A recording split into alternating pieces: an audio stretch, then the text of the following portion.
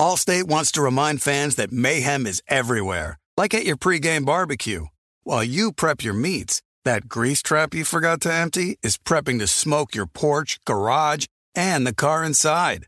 And without the right home and auto insurance coverage, the cost to repair this could eat up your savings. So bundle home and auto with Allstate to save and get protected from mayhem like this.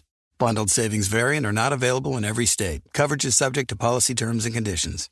We are welcoming a new show to iHeart and the DraftKings YouTube channel. It is called Point Game with John Wall and CJ Toledano. It's an insider's look at the NBA and the culture surrounding the league. Every week, the five-time All-Star and the number one pick in the 2010 NBA draft, John Wall, will give his unique perspective on the hottest topics in the league and tell the best behind-the-scenes stories from his time in the NBA. So check out Point Game with John Wall and CJ Toledano on the iHeartRadio app, the DraftKings YouTube channel, or wherever you listen to your podcasts. Kevin Hart here. This basketball season, Chase Freedom Unlimited is helping me cash back on everything, even the sound system that auto-tunes the game. Curry from way downtown. Defense! Will the owner of a red sedan please visit guest services? Bet you've never heard cash back and sound like that. Cash back like a pro with Chase Freedom Unlimited. Chase, make more of what's yours. Restrictions and limitations apply. Cards are issued by JPMorgan Chase Bank, N.A., member FDIC. The Volume. Lakers Tonight is presented by FanDuel Sportsbook. There's no better place to make every moment more than with FanDuel. You get great odds in markets for the NBA, NHL, college, and so much more. It's America's #1 sportsbook. It's super easy to use. Plus, you can combine multiple bets from the same game into a same-game parlay. If you are new, just download the FanDuel Sportsbook app to get started now. Sign up with promo code JASONT so they know I sent you. 21 plus and present in Arizona, Colorado, Connecticut, Indiana, Louisiana, permitted parishes only, Michigan, New Jersey, New York, Tennessee, Virginia, or West Virginia. First online real money wager only. Refund issued as non-withdrawable site credit that expires in 14 days. Restrictions apply. See terms at sportsbook.fanduel.com. Gambling problem? Call 1-800-NEXT-STEP or text NEXT-STEP to 53342 in Arizona. 1-888-789-7777 or visit ccpg.org/chat in Connecticut. 1-800-GAMBLER or visit fanduel.com/RG in Colorado, Indiana, New Jersey, and Virginia. 1-877-770-STOP in Louisiana. 1-800-270-7117 for confidential help in Michigan. 1-877-8-HOPE-NY or text HOPE-NY to 467-369 in New York. In Tennessee Redline, dial 1-800-889-9789 in Tennessee. Visit www.1800gambler.net in West Virginia.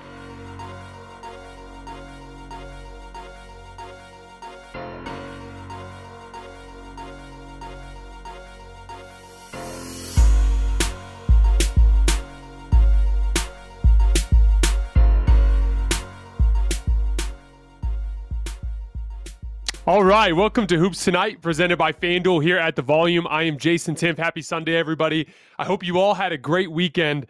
What an incredible first weekend of NBA playoff basketball. Somewhat chalk in a lot of different ways. Home team is going to end up winning, assuming that the Phoenix Suns close the deal here, which I obviously expect them to do. The home team won 6 out of the 8 games. The favorite won 7 out of the 8 games because the Jazz were expected to beat the Mavericks without Luka Doncic. But at the same time, we had a handful of really exciting games. The series clearly appeared to be more competitive than we thought on a bunch of fronts. And we learn a lot. The devil's in the details in these NBA playoff series. They're like chess matches. It's more about what you can learn from game one than it is about the outcomes. The outcomes do matter, but as the series progresses, as you've seen so many times over the years, a lot can change over the course of the last few games if a team figures out something and the other team can't match that. We're going to break down at some capacity every single series that played out this weekend.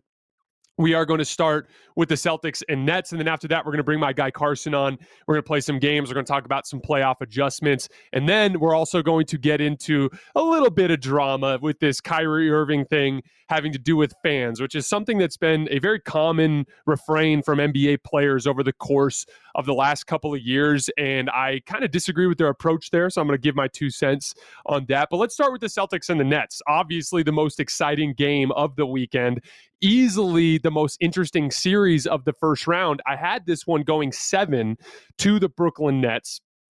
I looked at this as when the Nets were on offense, this is one of the best offenses in the league versus one of the best defenses in the league. And then on the defensive end of the floor, I saw it as a pretty average to good offense for the Celtics against an average to good defense for the Nets. And so I saw it as very evenly matched, and I thought it would come down to the stars. And that's why I was going to give the edge to Kevin Durant. Round 1 was super interesting on a bunch of different levels. Kevin Durant had a really rough night. I want to start with the end of the game because that was obviously the most exciting part. So Kyrie has this incredible flurry, vintage Kyrie, like he's with the Cavs in 2017 or in 2016, where he just starts making impossible shot after impossible shot. The Nets get a little bit of a lead. The Celtics battle it back to tie it at 111. Then Kyrie makes another massive step back 3 over Marcus Smart. And then the Celtics stole the game on the last 2 possessions of the game. Jaylen Brown beats Bruce Brown to the basket for a really nice layup.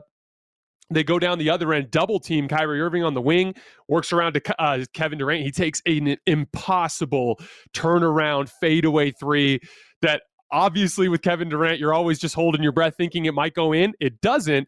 8 seconds left, no timeout. Here comes this kind of chaotic possession. Bruce Brown and Nick Claxton both jump out of their shoes at Marcus Smart on the 3-point line, which I thought was a really confusing decision. Those last possessions are always really chaotic. Marcus Smart patiently I think he had already attempted 9 threes in the game. Instead of jacking up a silly shot, put the ball on the floor, made a read. He saw Tatum kind of cut right to that left block. On the cut, Kyrie reached, and as a post player, you're trained. Whenever you work on post moves, you feel where the defender is on one of your shoulders. If he's on your left shoulder, you want to spin to the right. If he's on your right shoulder, you want to spin to the left. Tatum felt that Kyrie was there, immediately pirouetted on the catch and laid it in at the buzzer. Just an incredibly savvy play on a bunch of different fronts. Jaylen Brown attacking in transition there, not forcing the action and kicking it out to the wide open Marcus Smart.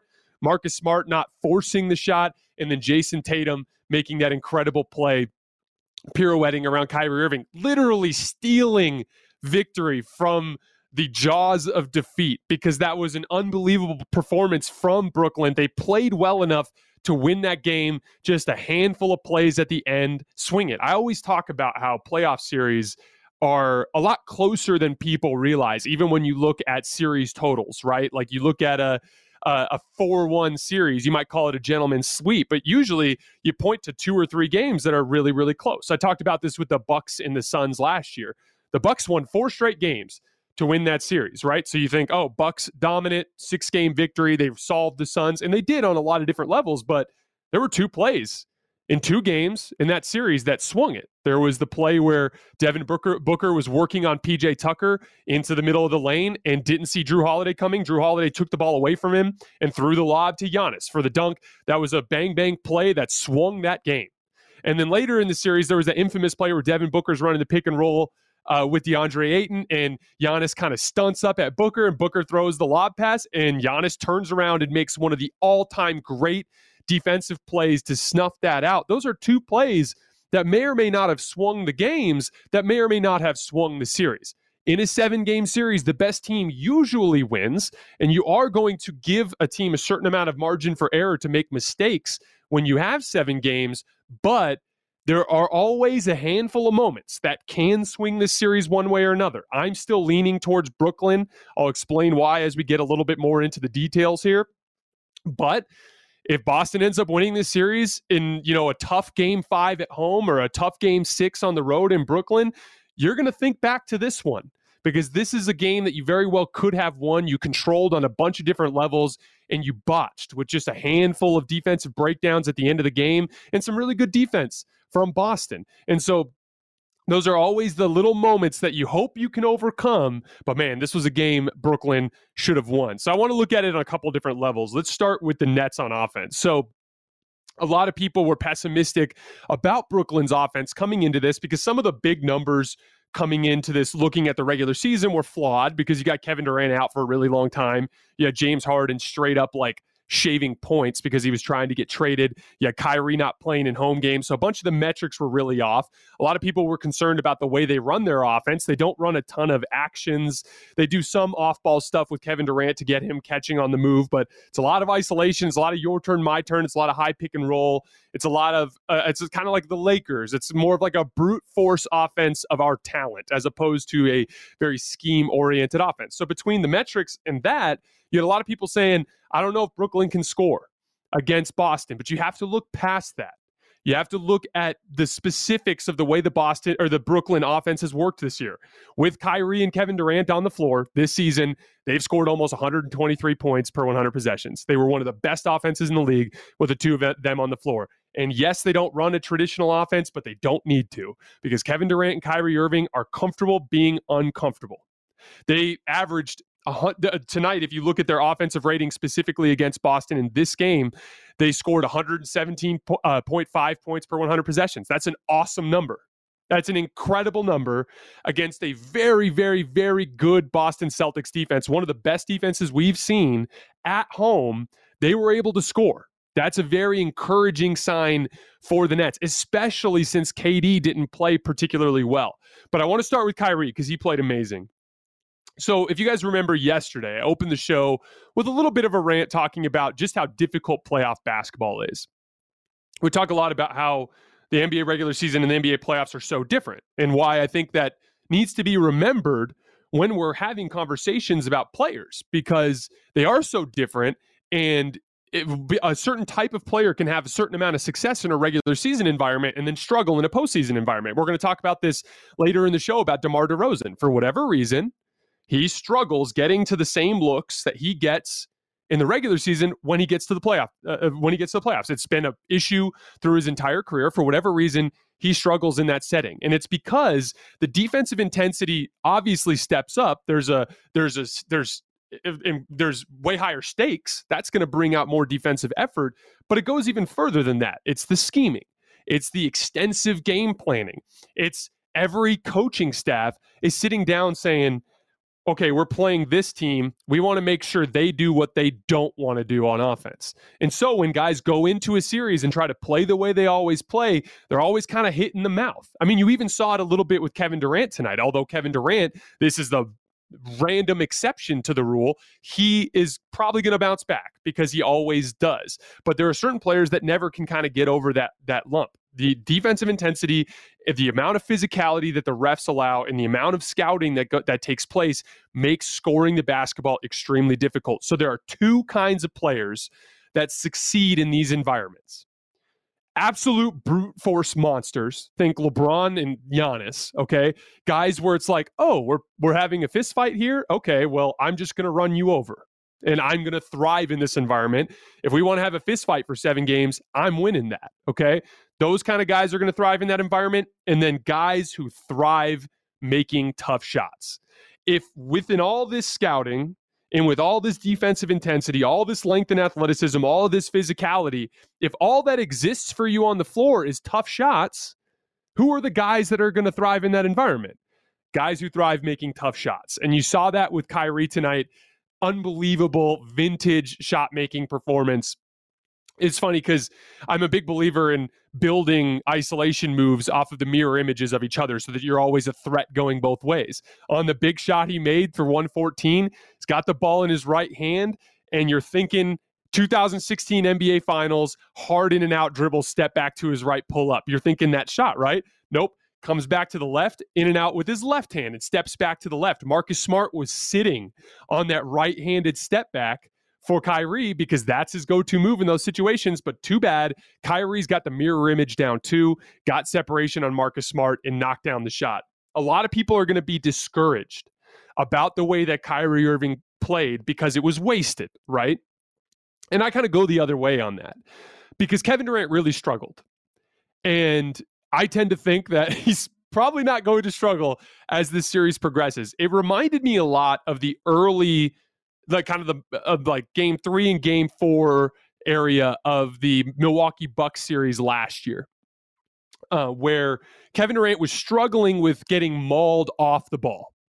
So we were talking earlier about the two different guys that succeed in playoff environments, guys who thrive in physicality, so LeBron and Giannis, or guys who are incredibly high-skilled, difficult shot makers, right? And one of the things that the Nets did tonight that I disagreed with, and it's going to be one of my biggest adjustments for the Nets as they move forward in this series, is they used Kevin Durant a lot off the ball, which is something he's done a lot this year. I did a whole video about it, how that's one of the secrets to the way Kevin Durant generates offense. He works hard for easy shots. So instead of just getting into his dribble combinations and making stuff happen in isolation, he'll kind of work you into the middle and wait for a pin down screen, and he'll push you into the screen. He'll come flying off and he'll make a catch and shoot 17-footer. That's how he gets so efficient. All of the difficult shot making in tough isolation situations is buffered by these easy shots that he works for off the ball. But Boston, and this is special credit to Jason Tatum and Grant Williams, they were the two guys that I thought did the best job in this specific area.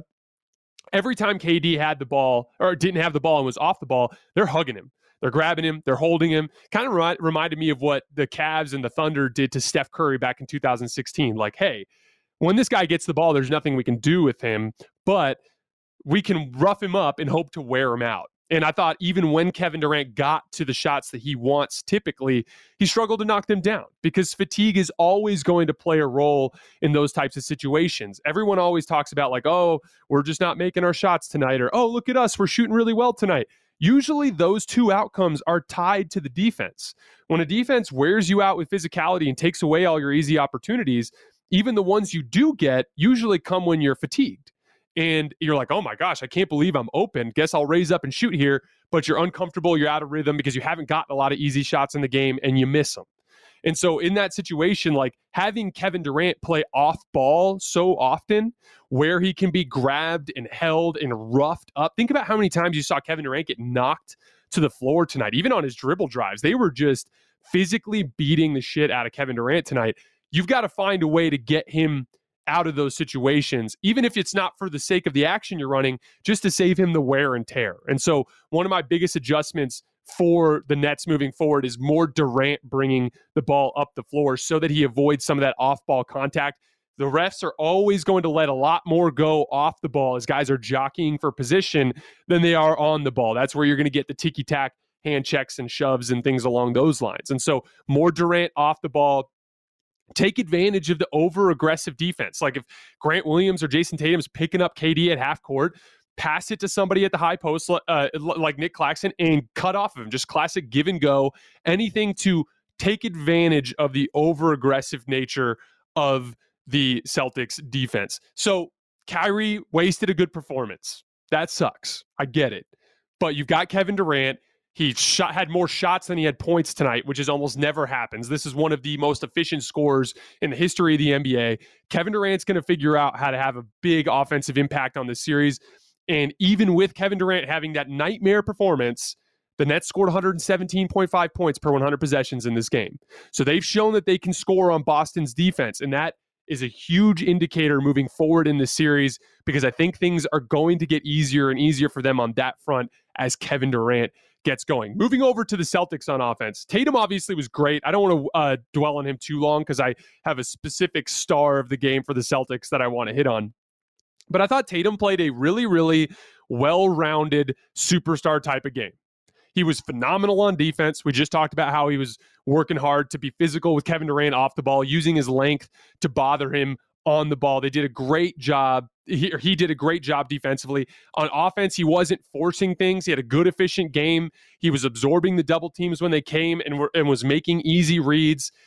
Really, really well-played game from Jason Tatum. My one concern with him, and this is something that's been kind of flaring up over the course of the last couple of months, the Nets did what every team's been doing with Tatum.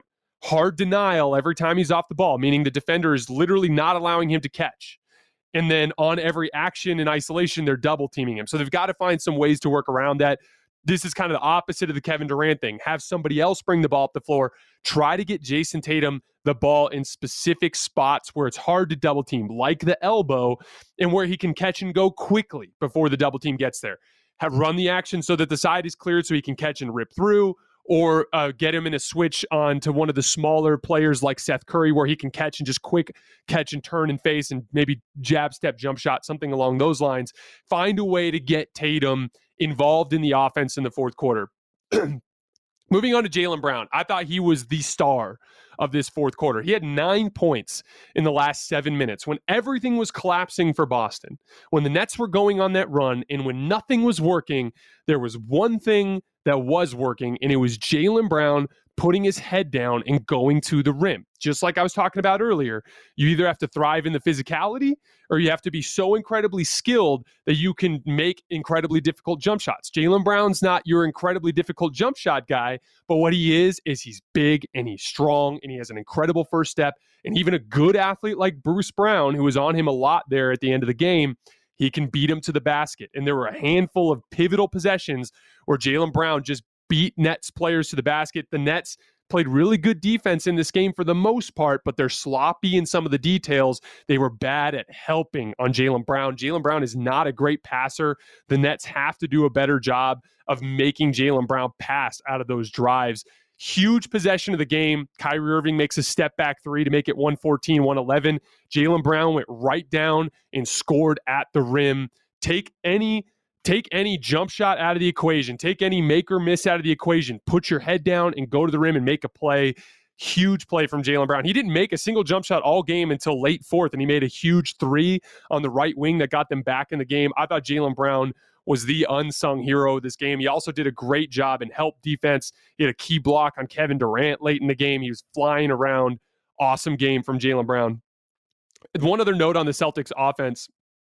I talked a lot about how because of the way the Nets play, they're going to trap and double a lot outside. So you're going to have guys making plays out of the short roll, guys like Bruce Brown or even Nick Claxton from time to time, just kind of rolling to that short roll right around the free throw line. But the Nets always collapse there because they have great rim protectors, and there's all these wide open corner threes available. And when they got him, the NBA hasn't updated the tracking data yet, so this isn't 100% accurate. But per the shot chart, the Celtics went 1 for 9 on corner threes. That's something they've got to shoot more of them, and they have to be proficient on them because that's the only way that you can make the Nets pay for sending two bodies at Tatum and collapsing at the guys that are rolling to the basket off of those actions. So those are little adjustments for both teams. The Celtics can play better, particularly at the three-point line. They've got to figure out how to get Tatum the ball in better spots on the floor where he can't get doubled. For the Nets, you got to get Durant out of these off-ball situations where he's getting roughed up. Figure out a way to save the wear and tear. And then last but not least for the Nets, they gave up 14 offensive rebounds tonight. Those are just little details. Got to box your man out. We're going to talk about this a lot for a bunch of the teams. Those are little effort and focus things that you can improve on as the series goes along. Really, really excited about this series as it progresses. I thought this was a blown opportunity for the Nets, but they're still very much in it. If you're looking for that silver lining, the Boston Celtics defense is the best defense in the NBA, and you had no problem scoring on them, even in the crunch time moments of the game. I am still bullish on the Nets to win this series in 7 games. Hey, Hoops fans, don't just watch all the NBA playoffs action. Be a part of it with FanDuel, an official partner of the NBA. Right now, all new customers get a risk-free first bet up to $1,000. Just place any bet on the NBA playoffs, and if you don't win, you'll get up to $1,000 back in site credit. I love the FanDuel app because it's safe and easy to use, plus you get your winnings fast. My favorite first-round bets, I think the Nets are going to beat the Celtics in 7 games, and I think the Raptors are going to upset the Sixers in 6 games. Download FanDuel, America's #1 sportsbook app, today using promo code JASONT and place your risk-free first bet for a chance to take home a W on basketball's biggest stage. Remember to use promo code JASONT for this amazing offer. We're going to hit on the other 3 games of the day by checking in with our very own Coach Jason. So can I ask you about some adjustments that you would make in each of these games, given how Game 1 went? We're going to start with Hawks Heat, which Miami just dominated 115-91. So given that result, what would Coach Jason tell the Hawks to switch up and fix? going forward? They got to play a little bit of defense, man. I mean, there are two different kinds of play-in teams that I've seen over the course of the last couple of years since this tournament has been incepted. You have teams like the Lakers and the Hawks, like very talented teams that for whatever reason are unserious all regular season and end up falling down there and have to fight their way out. And then you get the young try-hard team that's kind of out kicking their coverage and their talent to a team that should be in the lottery that just plays so incredibly hard every night and they just scratch and claw their way there. That's like a team like the Pelicans, right? Well, the Hawks spent all season long BSing around on the defensive end of the floor, even though the defense is what carried them in the postseason last year. Everyone thinks about Trae Young. Don't get me wrong. Trae Young's a great player. He made a lot of great plays in big moments in last year's playoff run, but it was their commitment to the defensive end. I know Clint Capella wasn't there tonight, but just of all the teams I watched this weekend, they were by far the sloppiest in their defensive rotations. You're going to give up drives. Every team gives up drives. Yes, the Hawks are going to give up more drives because Trae Young is not a great defender. Bogdanovich is not a great defender. Gallinari is not a great defender. You're going to give up more drives, but they looked like a pickup basketball team or a men's league team rotating around on the back end. They looked sloppy. They just looked like an unserious team. And guess what's going to happen when you're an unserious team running into that Miami Heat squad that's out for blood, who struggled a little bit over the course of the last month and is trying to reinstill a bunch of those habits? Well, you're going to get your butt kicked, and that's what happens. So they've got to get some semblance of a functional defensive scheme working, or they're going to get absolutely railroaded in this series. So from the Heat perspective, obviously they did a phenomenal job on Trae Young, and he had really just a brutal night, and he was obviously a major focal point for them. So what did you think of how they approached that matchup? And going forward, do you think that they stick with how they approached game one? Do you think that they have to mix up at all how they cover Trae? Just what's your perspective for the Heat on that matchup? I loved their approach. Trae Young is the head of the snake. You got to cut the head of the snake off. You're seeing really quickly in this playoff run, just in this first weekend, and you're going to continue to see it. There are players that are kind of made for this, and there are players that aren't. And Trae Young is one of the guys who's made for this. But you're seeing Danilo Gallinari struggle to create shots in this tough physical playoff environment against Miami's defense.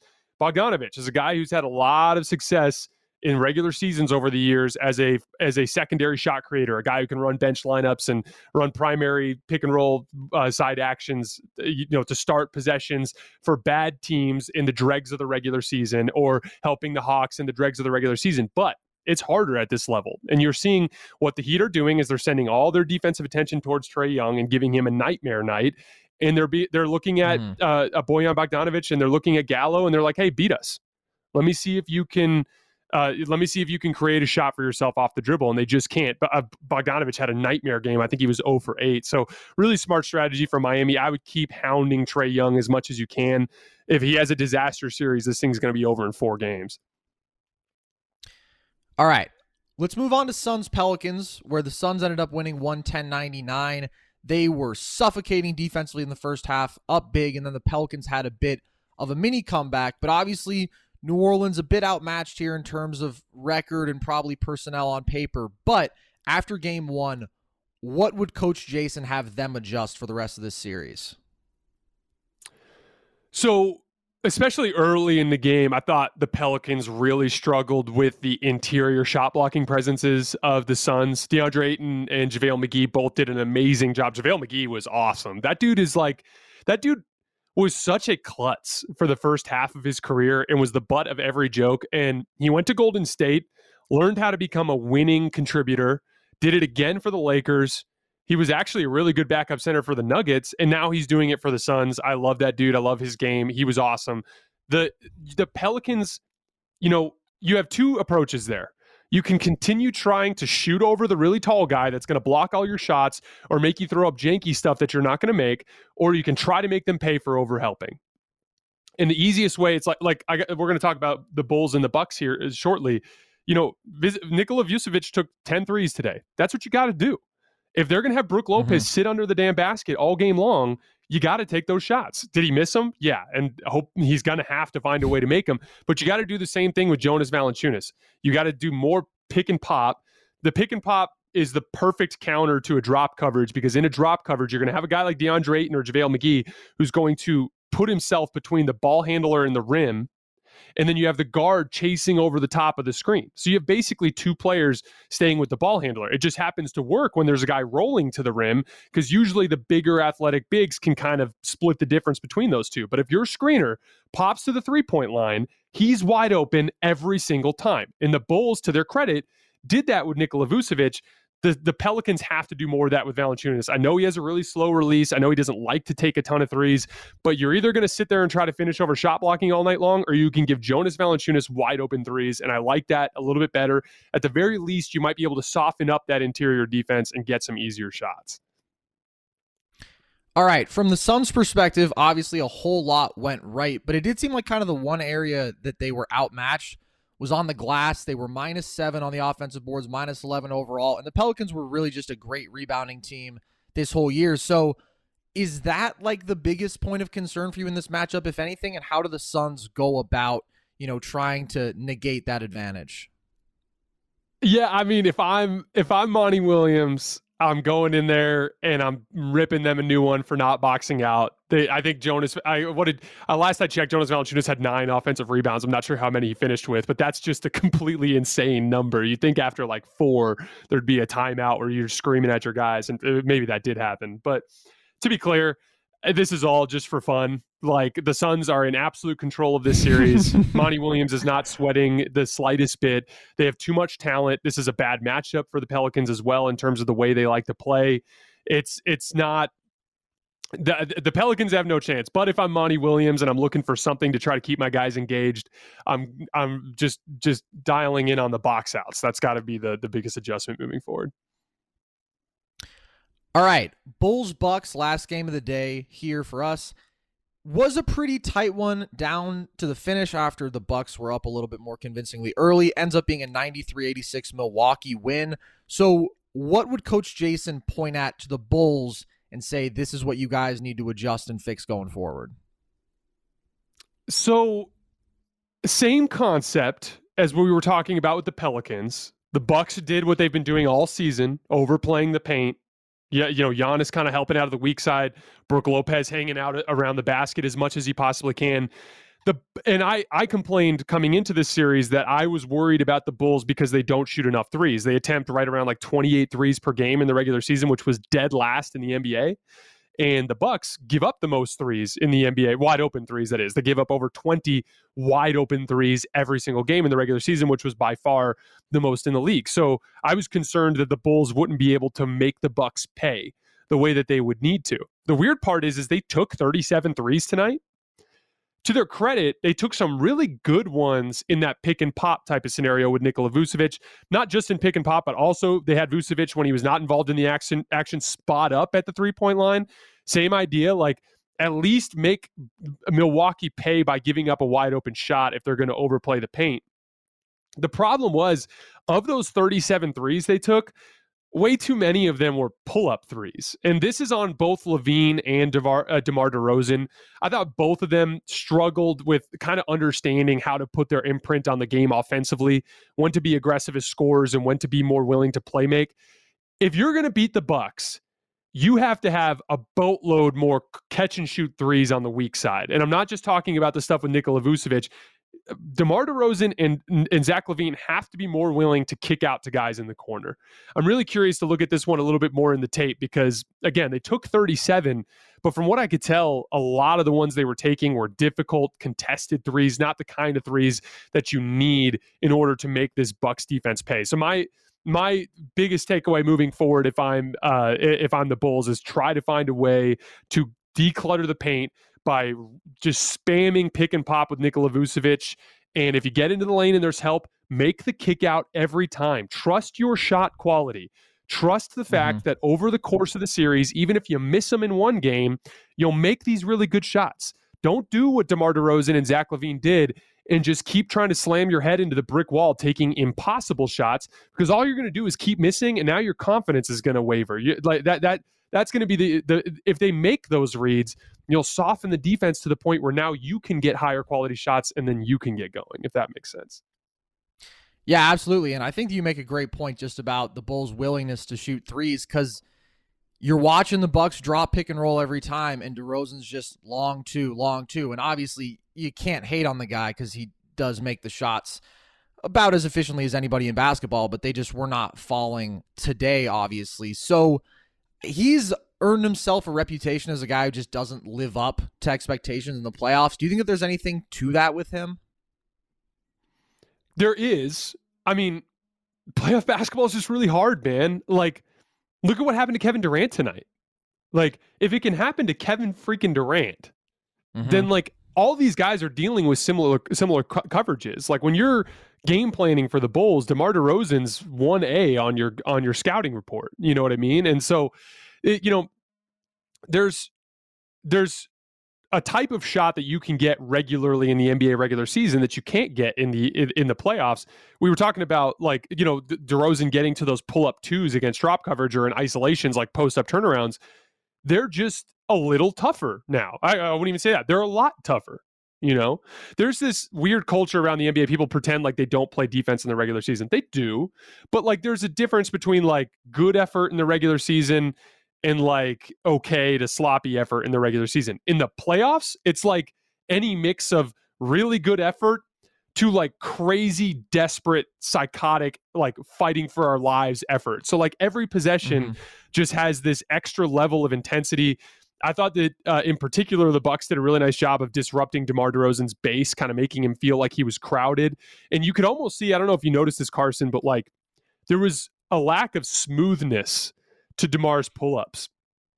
He looked like he was pressing a little bit stressed, a little bit rushed, and a lot more like flailing. Like he just looked uncomfortable. And so the thing is like, I don't know that DeMar DeRozan, because of his size, he's a decent sized guy, but he's not a huge wing, right? He's 6'6" and decently strong. He's not the kind of guy that's going to be routinely able to get great shots. Okay. Right. So it's going to come down to whether or not he can make tough shots. And even though he's very good at that over the course of his career, he just, for whatever reason, hasn't been able to make them in the postseason.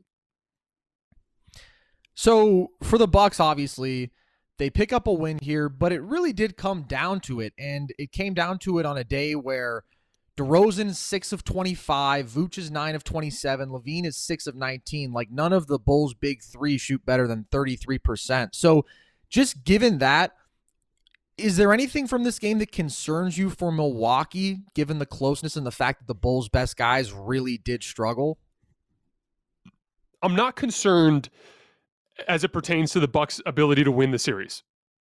But I thought that Chicago demonstrated something that was an interesting conundrum for the Bucks today. So like, traditionally the way teams do help defense is let's say Giannis is isolating on the left wing and there's a shooter in the strong side corner. Usually the guy guarding the shooter in the strong side corner stays glued to them because most defense. Allstate wants to remind fans that mayhem is everywhere. Like at your pregame barbecue. While you prep your meats, that grease trap you forgot to empty is prepping to smoke your porch, garage, and the car inside. And without the right home and auto insurance coverage, the cost to repair this could eat up your savings. So bundle home and auto with Allstate to save and get protected from mayhem like this. Bundled savings vary and are not available in every state. Coverage is subject to policy terms and conditions. Warm weather brings many outdoor activities. Happy hours after work, weekend hikes, pool parties, and family barbecues. With all that time spent in the sun, we're often not thinking about what it's doing to our hair. Those rays can seriously affect your scalp and hair, making right now the perfect time to start taking Nutrafol to help keep your hair healthy this summer. Nutrafol is the #1 dermatologist-recommended hair growth supplement, with over 1 million people seeing thicker, stronger, and faster-growing hair with less shedding. Thinning hair is different for men and women, so a one-size-fits-all approach to hair growth doesn't cut it. Nutrafol has multiple formulas that are tailored to give your hair what it needs to grow based on your biology, life stage, and lifestyle factors.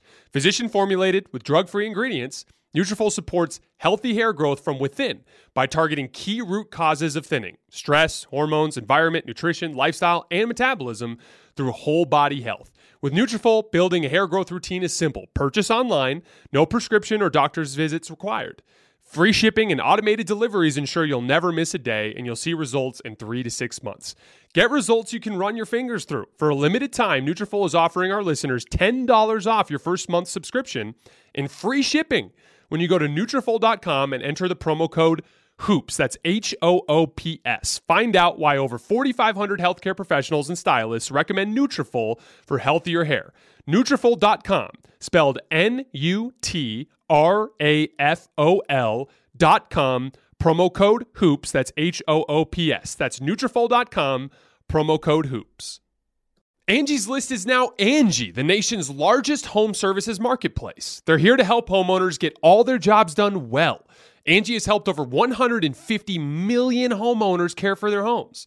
Whatever your home project, big or small, indoor or outdoor, come to Angie to connect with and hire skilled professionals to get the job done well. Something I've always been a big believer in. When you try to take projects on yourself, you usually don't know what you're doing. You usually end up making mistakes, and it can be a big headache. And so not only can a professional from Angie get the job done more efficiently, but they also are people that you can support within your community as local businesses. With over 200,000 pros in their network, Angie makes it easy to research, compare, and hire pros to ensure a job is done well. With 29 years of experience, combined with new digital tools to simplify the process, Angie makes completing home projects easy. Consider Angie your hub for all your home improvement needs. They can help you find the best price for your project by comparing quotes from multiple pros in just a few taps, or book services at an upfront price based on local data. Angie has cost guides that will tell you what others have paid for similar projects both nationally and in your area, and the app is free and easy to use. Get started at Angie.com. That's ANGI.com, or download the app today.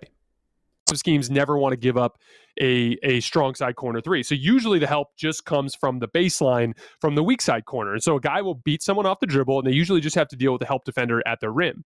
Well, what Chicago did that I thought was really interesting is wherever Giannis caught the ball, even if it was one pass away, guys were sitting in his driving lanes.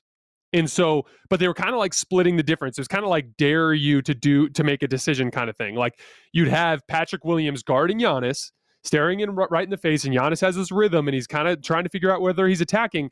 But there's Alex Caruso sitting right in the driving lane to the left.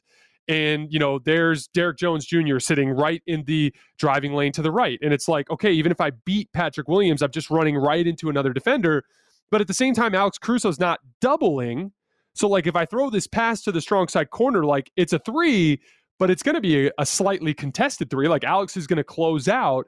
And so it kind of flustered the Bucks offense. Now, Bucks fans will probably tell you it's rust, it's we haven't played in a week, it's, game one jitters, all that kind of stuff. I looked at it more as a really, really smart scheme from Chicago to dare Milwaukee to make easy single pass reads to one pass away shooters to take lightly contested threes. And I can't remember the exact number, but the Bucks shot in the low 20% from three today.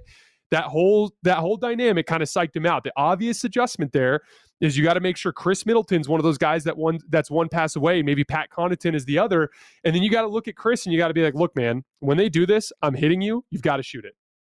You've got to find a way, just like we were talking about with the Pelicans and with the Bulls earlier, you got to find a way to loosen that defense. And the only way to do it is to demonstrate that you are willing to make them pay for it. And way too frequently in this game, they would drive into that traffic and cause problems. So first of all, credit to the Bulls. They defended like crazy. That was a really, really impressive performance. But the Bucks are going to have to figure out how to make the Bulls pay for just digging into Giannis's driving lanes all night long. All right, well, that's all I got for now, Jason. I'll be back in a sec. We'll look forward to the other 4 playoff series, but great insight from Coach Jason there. Love that. All right, man. We will see you soon. All right, so I wanted to talk about this Kyrie Irving quote for just a minute, because this is, again, like there's kind of like a, I don't know if rebellion's the right word, like a movement among NBA players on a couple of different fronts, kind of anti-media and kind of anti-fans. And as is always the case, like everything, the sentiment I 100% agree with. I actually really, really love what my colleague Draymond Green's been doing, talking about NBA media and their obsession with drama and the way that they aren't held accountable. I'm like 100% in agreement there. Like I thought Draymond Green said such a cool thing when he went on that podcast with Evan Turner and Andre Iguodala the other day. He's like, the game of basketball is beautiful. Like, let's talk about this beautiful game of basketball. And I 100% agree with him there. Well, one of the other movements that these players have been getting behind is this anti-fan movement. And this problem's been around forever. Fans have been heckling forever. and they heckle at every level of every sport of all time. I'll never forget playing in NAIA basketball and standing to throw an inbounds pass and having I played at a school in Utah. I was not Mormon, played at a school in Utah, and I had all the fans right behind my ear screaming like anti-Mormon jokes, like horrible things right into my ear. I had that happen to me dozens of times, various different capacities when I was playing in college. It happens at every level of the sport. Even the players say horrible things to each other at times. It's kind of just like the weird nature of competitiveness, right? And but at the same time, like, it doesn't make it right that people behave that way, but players are bothered by it. So before we go any further, I want to read the Kyrie quote. So after the game, and you guys saw it, it looked like in the video, it looked like some fans were heckling him from behind where he was inbounding, and it looked like he may or may not have flipped him off behind his head. At least I thought that might have been what happened. I'm not sure if anybody actually solidified that or not. But the quote from Kyrie, he says, quote, "When people start yelling pussy and bitch and fuck you, there's only so much you can take as a competitor. Nah, fuck that. That's the playoffs. It is what it is. I know what to expect in here, and I'm ready to give the same energy back to them." End quote. And I get that. I've just like anybody else who's ever dealt with heckling, or anytime anybody, all of you, just in your day-to-day life, anytime you're ever in a setting where someone says something rude to you, whether it's like a weird dude in a retail setting who like is in customer service who treats you poorly, or you're at a bar and you're having a drink and some guy bumps into you and doesn't say I'm sorry, or whatever it is, like, you're going to run into inconsiderate and people that are rude and mean and offensive all the time in your life. But you not doing that is what separates you from those people. Like, the reality is if we allow 20,000 people into an arena, we're probably going to get some scumbags in there. Like, there's going to be some trash human beings in there that don't have a filter, that are awful, that are, bigots, that are insensitive, that are whatever it is. You're going to get horrible human beings that are going to interact with you in every phase of life, but especially in a competitive environment on a basketball court. And my thing is, like, I'm not saying it's easy to deal with. I sympathize with the sentiment. But Kyrie, you not saying shit back to them, you not flipping them off, that's what separates you from them.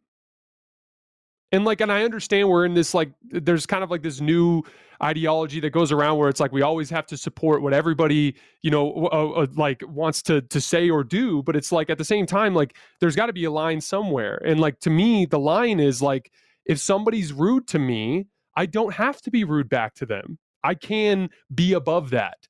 And then guess what happens? Everyone's going to remember all the horrible things that the fans said to you, and they're going to have your back anyway after the fact.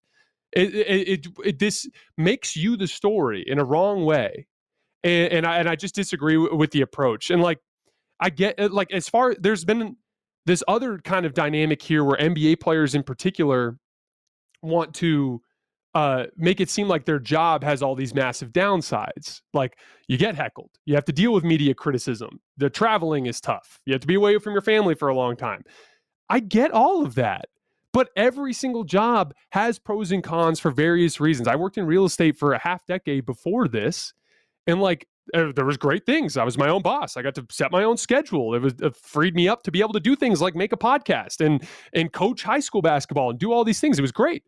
But there were also downsides. Like, I would sometimes be at dinner with my wife and a phone call would come in that I absolutely had to take, because in real estate, you're on 24/7. If the deal that you're working has some urgent need that you have to cater to, you've got to hop in and you've got to do something. And so, and again, like, there are some amazing perks for NBA players. One of the downsides is you have to play basketball in front of 20,000 people, and sometimes there's scumbags in those 20,000 people. They say horrible things to you, and you might have to turn the other cheek. You might have to look the other way. That's the reality of it. So my thing is, like, I sympathize with Kyrie, but like, man, it's a bad look for you to stoop to their level. Show me, show us, show all of us why you're different, why you're better than the scumbag behind you who called you a bitch in the second row. You know what I'm saying? Like, that's the kind of a ideology that I don't understand. And it seems to be kind of like boiling over from NBA players right now. And I'd be really curious to hear from older players in previous generations, because I would imagine it might have been even worse back then. You know what I mean? So they've got to, this is the part of the deal, man. And you just got to take it in stride. I think it doesn't make it easy. I understand. We've all been there where someone's saying something to you and you'd like to lash out physically, or you'd like to turn around and cuss them out, or but what did you guys all do in those situations for the most part? We've all cracked before. I've cracked before, but what do you usually do? You usually go privately to yourself, you got to screw that guy. And then you just walk away, that because you're better than him. That you're not the kind of person who behaves that way. And so you're above that fray and you separate yourself from it as much as you can. That's all I had on that front. I wanted to bring Carson back on. We're going to play a game about some of my predictions from playoff series. Yeah, just real quick before we get into that, Jason, how do you think the fact that this happened in Boston, where obviously Kyrie played and there was the whole kind of ugly breakup there, factors into all of this and his reaction? Obviously it exacerbates the heckling. It obviously makes it harder, but like, this is where it's like a bad breakup. Like you lashing out in return makes it seem that you have unresolved feelings about it. Here's the reality of what happened with Kyrie in Boston. He made a promise that he was coming back. Literally got on the microphone and said he was going to sign in. Correct me if I'm wrong on this, Carson, but I'm pretty sure he grabbed the microphone at one point in front of the entire stadium and was like, "I'm signing the extension this summer." like the dude made a promise. He didn't keep it. He made a commercial for Nike about his dad playing for the Celtics at one point, or trying out for the Celtics at one point, and how he wants his jersey to hang in the rafters. So like, yeah, dude, you backed out of a commitment, which is fine. Like, I get it. And I don't blame him for leaving Boston. But like, all you're doing by playing into this back and forth with the fans is making it seem like you have your own regrets about this whole situation. Like, play it cool, man. Like, play it cool. Yeah, I'm with you there. But playing it cool, that's not really Kyrie's brand. That's not exactly what he does. But all right, like you said, we are going to play a game. It's called Hold or Bail. So we're going to look back on some of your predictions for the remaining 4 series that we haven't touched on today. And you're going to tell me if you're sticking with your original prediction or if maybe you want to jump ship and change something up. So we're going to start with Raptors-Sixers. You took Toronto in 6 to win the series. They lost game 1 by 20. Are you holding or are you bailing here? I'm holding.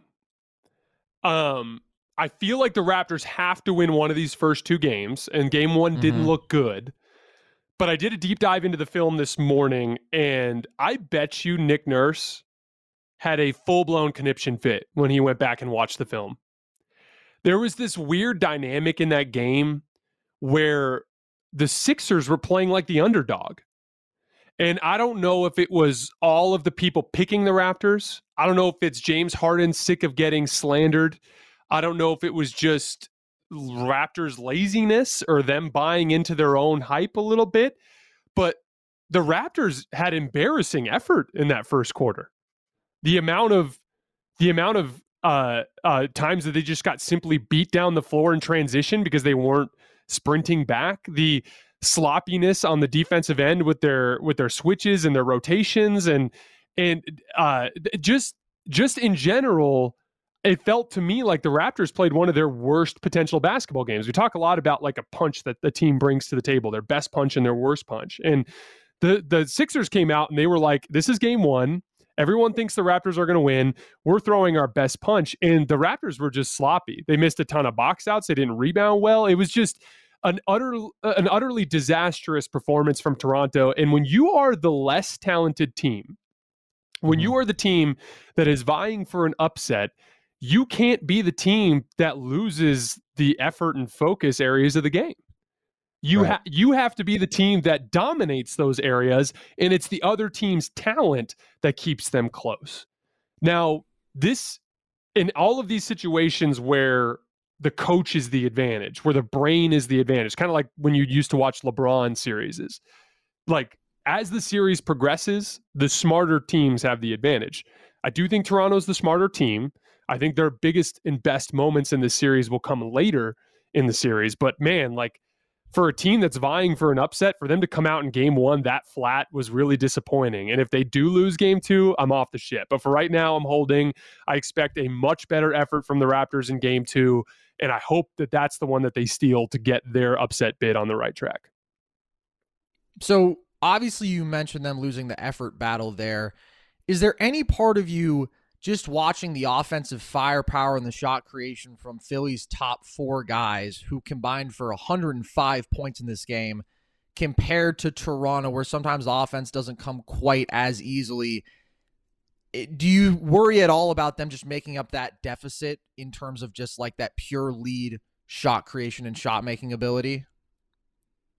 If they guard the way they did in this game, then they're not going to be able to overcome it. And I'm not just talking about the effort stuff. Like, there was some strategy things that I totally disagree with. Like, if you guys remember, we did a video on Harden and Embiid after their first 3 games, after the Harden trade. And what was my big takeaway at the end? Make Harden beat you.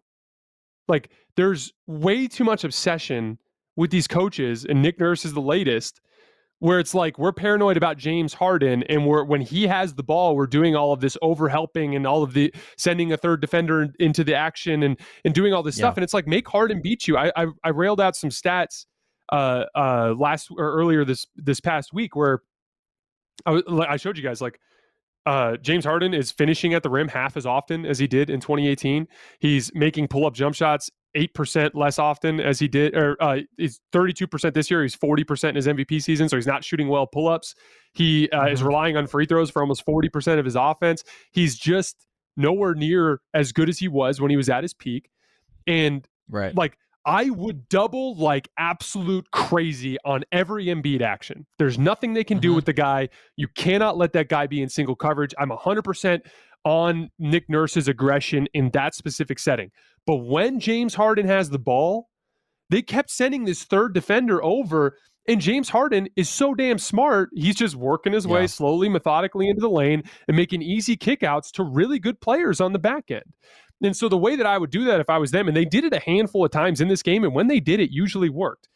Just keep it 2-on-2 in the Harden and Embiid pick and roll, switch it, even if you're putting Fred VanVleet on Embiid, because Embiid then has to roll back to the post in order to fight for position. And in that time, you can set up your post-up double. Harden will have to pull the ball out to make his post entry, or maybe he'll do something stupid and isolate against the big man that he gets switched onto. But my main takeaway is when Harden has the ball, single coverage on Harden. When Embiid has the ball, throw the kitchen sink. Make this series about James Harden trying to do what he did in 2018, even though he's not physically capable of doing it anymore. That would be my entire approach if I was Toronto. Yeah, I think you're absolutely right. I think that Harden has made it very clear that he's more comfortable facilitating first at this point, and like, he does still have that control of the game, but like you said, the shot making just isn't there. I think his last 9 games, he's around 18 a night on like 35% from the field. Like, he's just struggling to create those quality looks, and he's struggling to hit the looks that he does get. So I think that you are right on the money there. All right.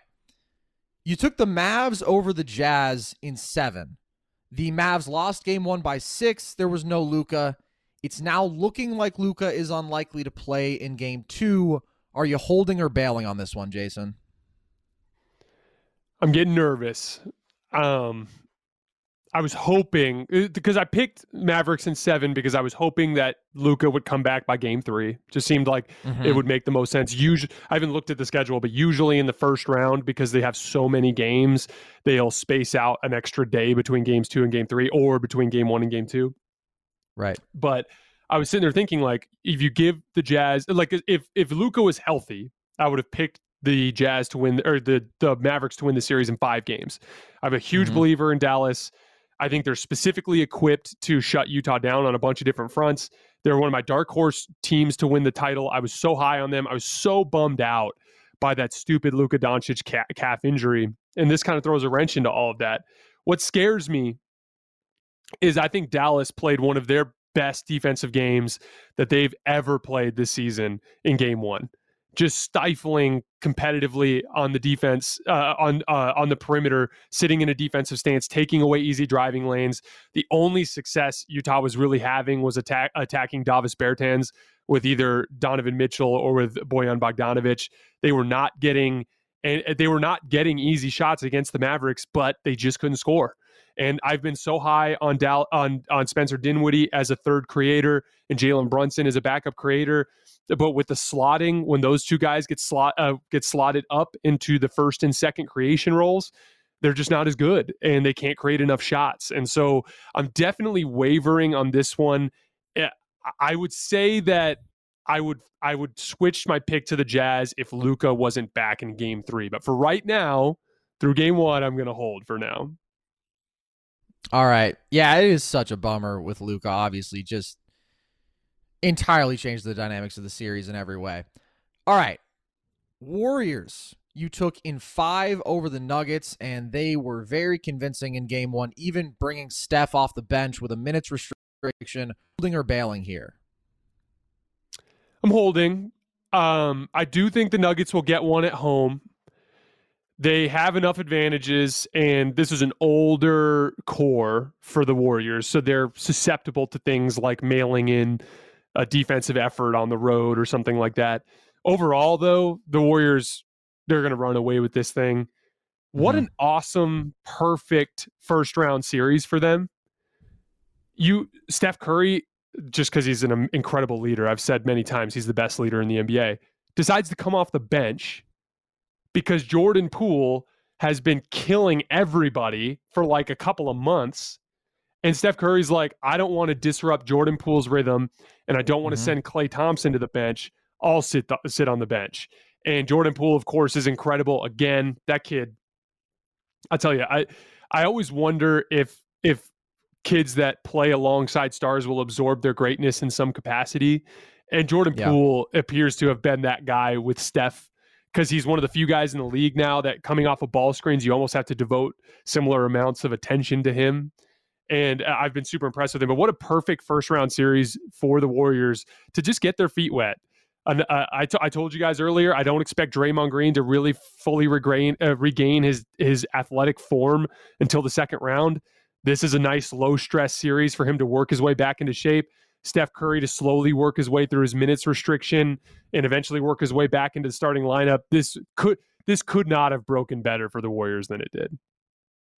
Yeah, and it does feel like there's just a personnel mismatch. Like, I think the Warriors clearly have 5 of the top 7 guys in this series, and absolutely, Jokic can only do so much. Like, the Warriors are just fundamentally a much better basketball team. All right. You took the Grizzlies to beat the T-Wolves in 6. Minnesota came in and stole game 1. Are you holding or bailing here, Jason? So I specifically picked the Grizzlies in 6 because I thought this series would be a lot more competitive than people realized. We talked earlier about how the Sixers played like the underdog and won in a lot of the effort and focus areas of the game. Well, the same thing happened to Memphis tonight. They came in confident. We're the favorite. We've been whooping everybody's ass all year. Nobody can beat us at home. We beat you and we talk shit about it. And meanwhile, here comes Minnesota, and their heart and soul is Patrick Beverley, who is literally Mr. Patrick Beverley is the kind of guy who will walk into that arena and be like, we are the favorite to win this series. We are supposed to be here. We are supposed to win this. And so I wasn't surprised at all that Minnesota came in and punched him in the mouth. And as I've said on many different occasions, they have real advantages here. Okay.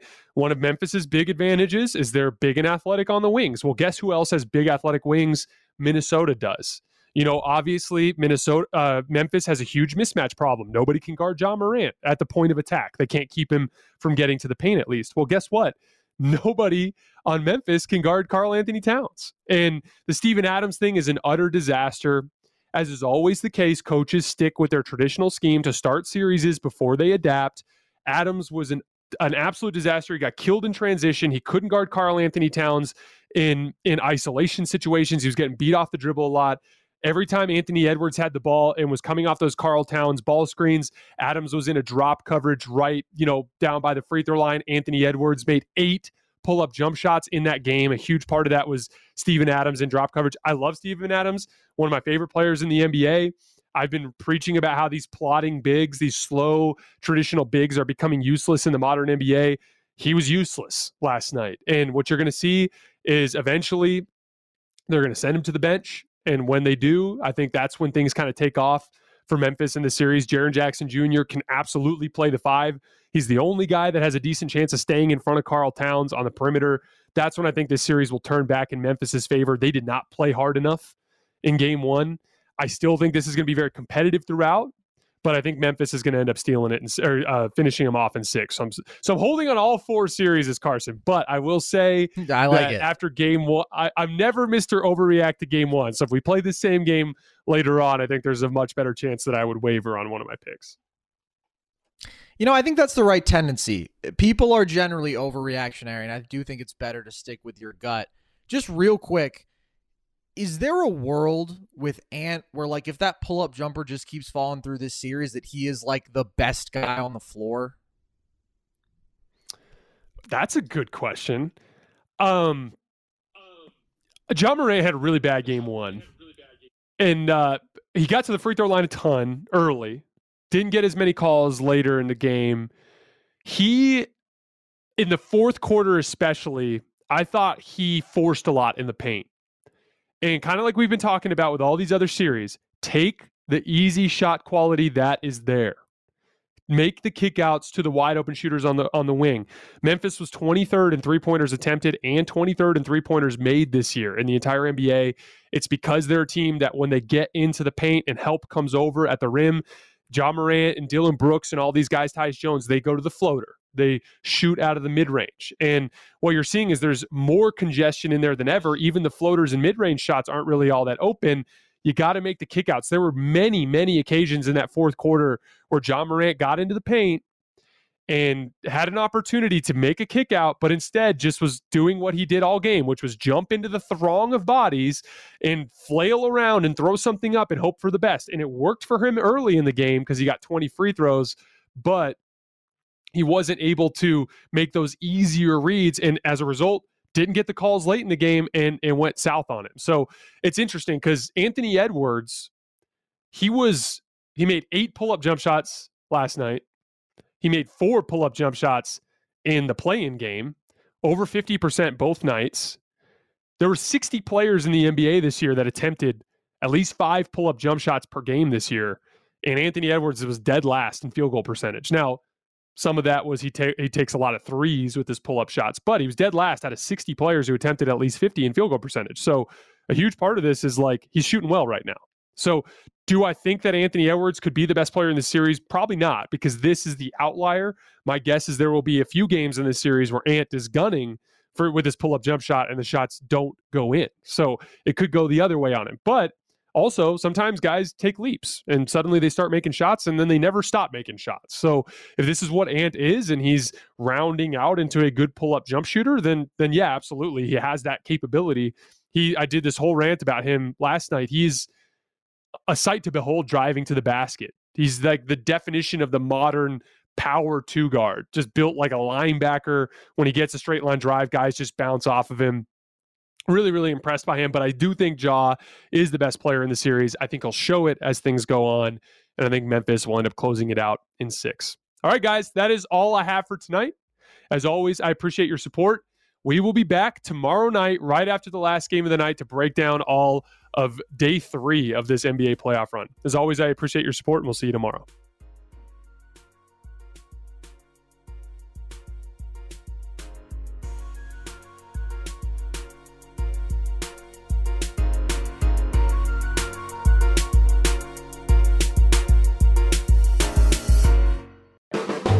The volume.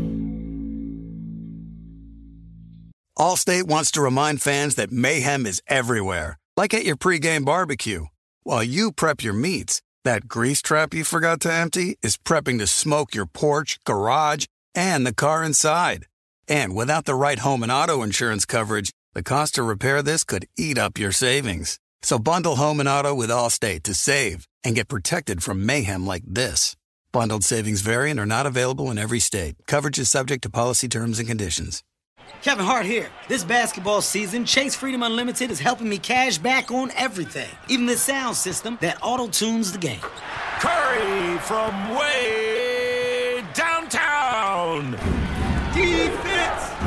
Will the owner of a red sedan please visit guest services?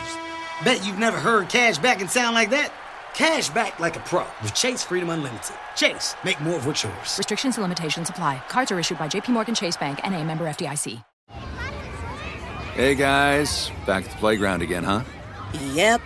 You know what this playground could use? A wine country. Heck yeah, and some waves so we could go surfing. Oh, yeah. Ah, love that. A redwood forest would be cool. I'm in. Ah, ski slopes. Let's do it. Can a girl go shopping? Yeah, baby. Wait! Did we just invent California? Discover why California is the ultimate playground at visitcalifornia.com.